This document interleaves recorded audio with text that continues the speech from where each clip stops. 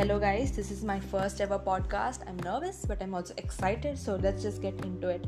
So, hello, my name is Sakshi Jha. I've done my schooling from St. John's and I'm currently pursuing my BSc Electronic Media course in MOP. Yes, it's online, yes, it sucks, but it is what it is, it's better to be safe than sorry. So, hopefully, COVID-19 comes to an end and we are able to get back into our regular, routines. So my goal and aim in life are pretty clear. I know what I want to do, and that is to serve in the Indian Army. There are so many reasons I could give you, but there are two reasons that I could give you, two good reasons.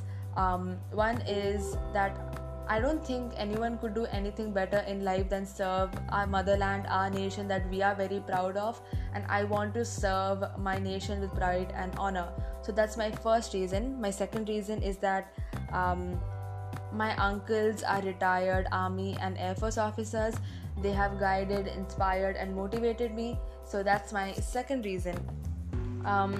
I love reading books. That's one of my favorite hobbies. I love reading books, and most of the books that I read are defense related or army related. So some of my favorite books that I'm going to name here are The Brave Paramveer Chakra stories written by Rachna Bisht Rawat. Now this book is based on true events and it's very motivating and it's a must read.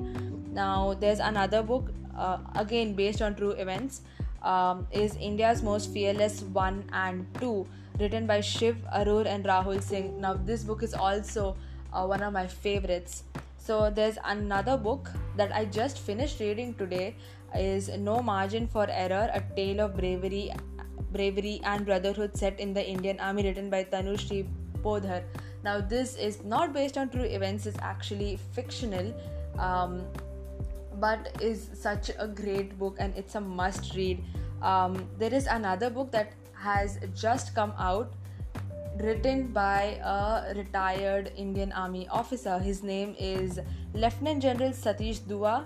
The book that he has written is Untold Stories from the Indian Army, India's Brave Hearts. Now this is also based on true events and I'm looking forward to read this book.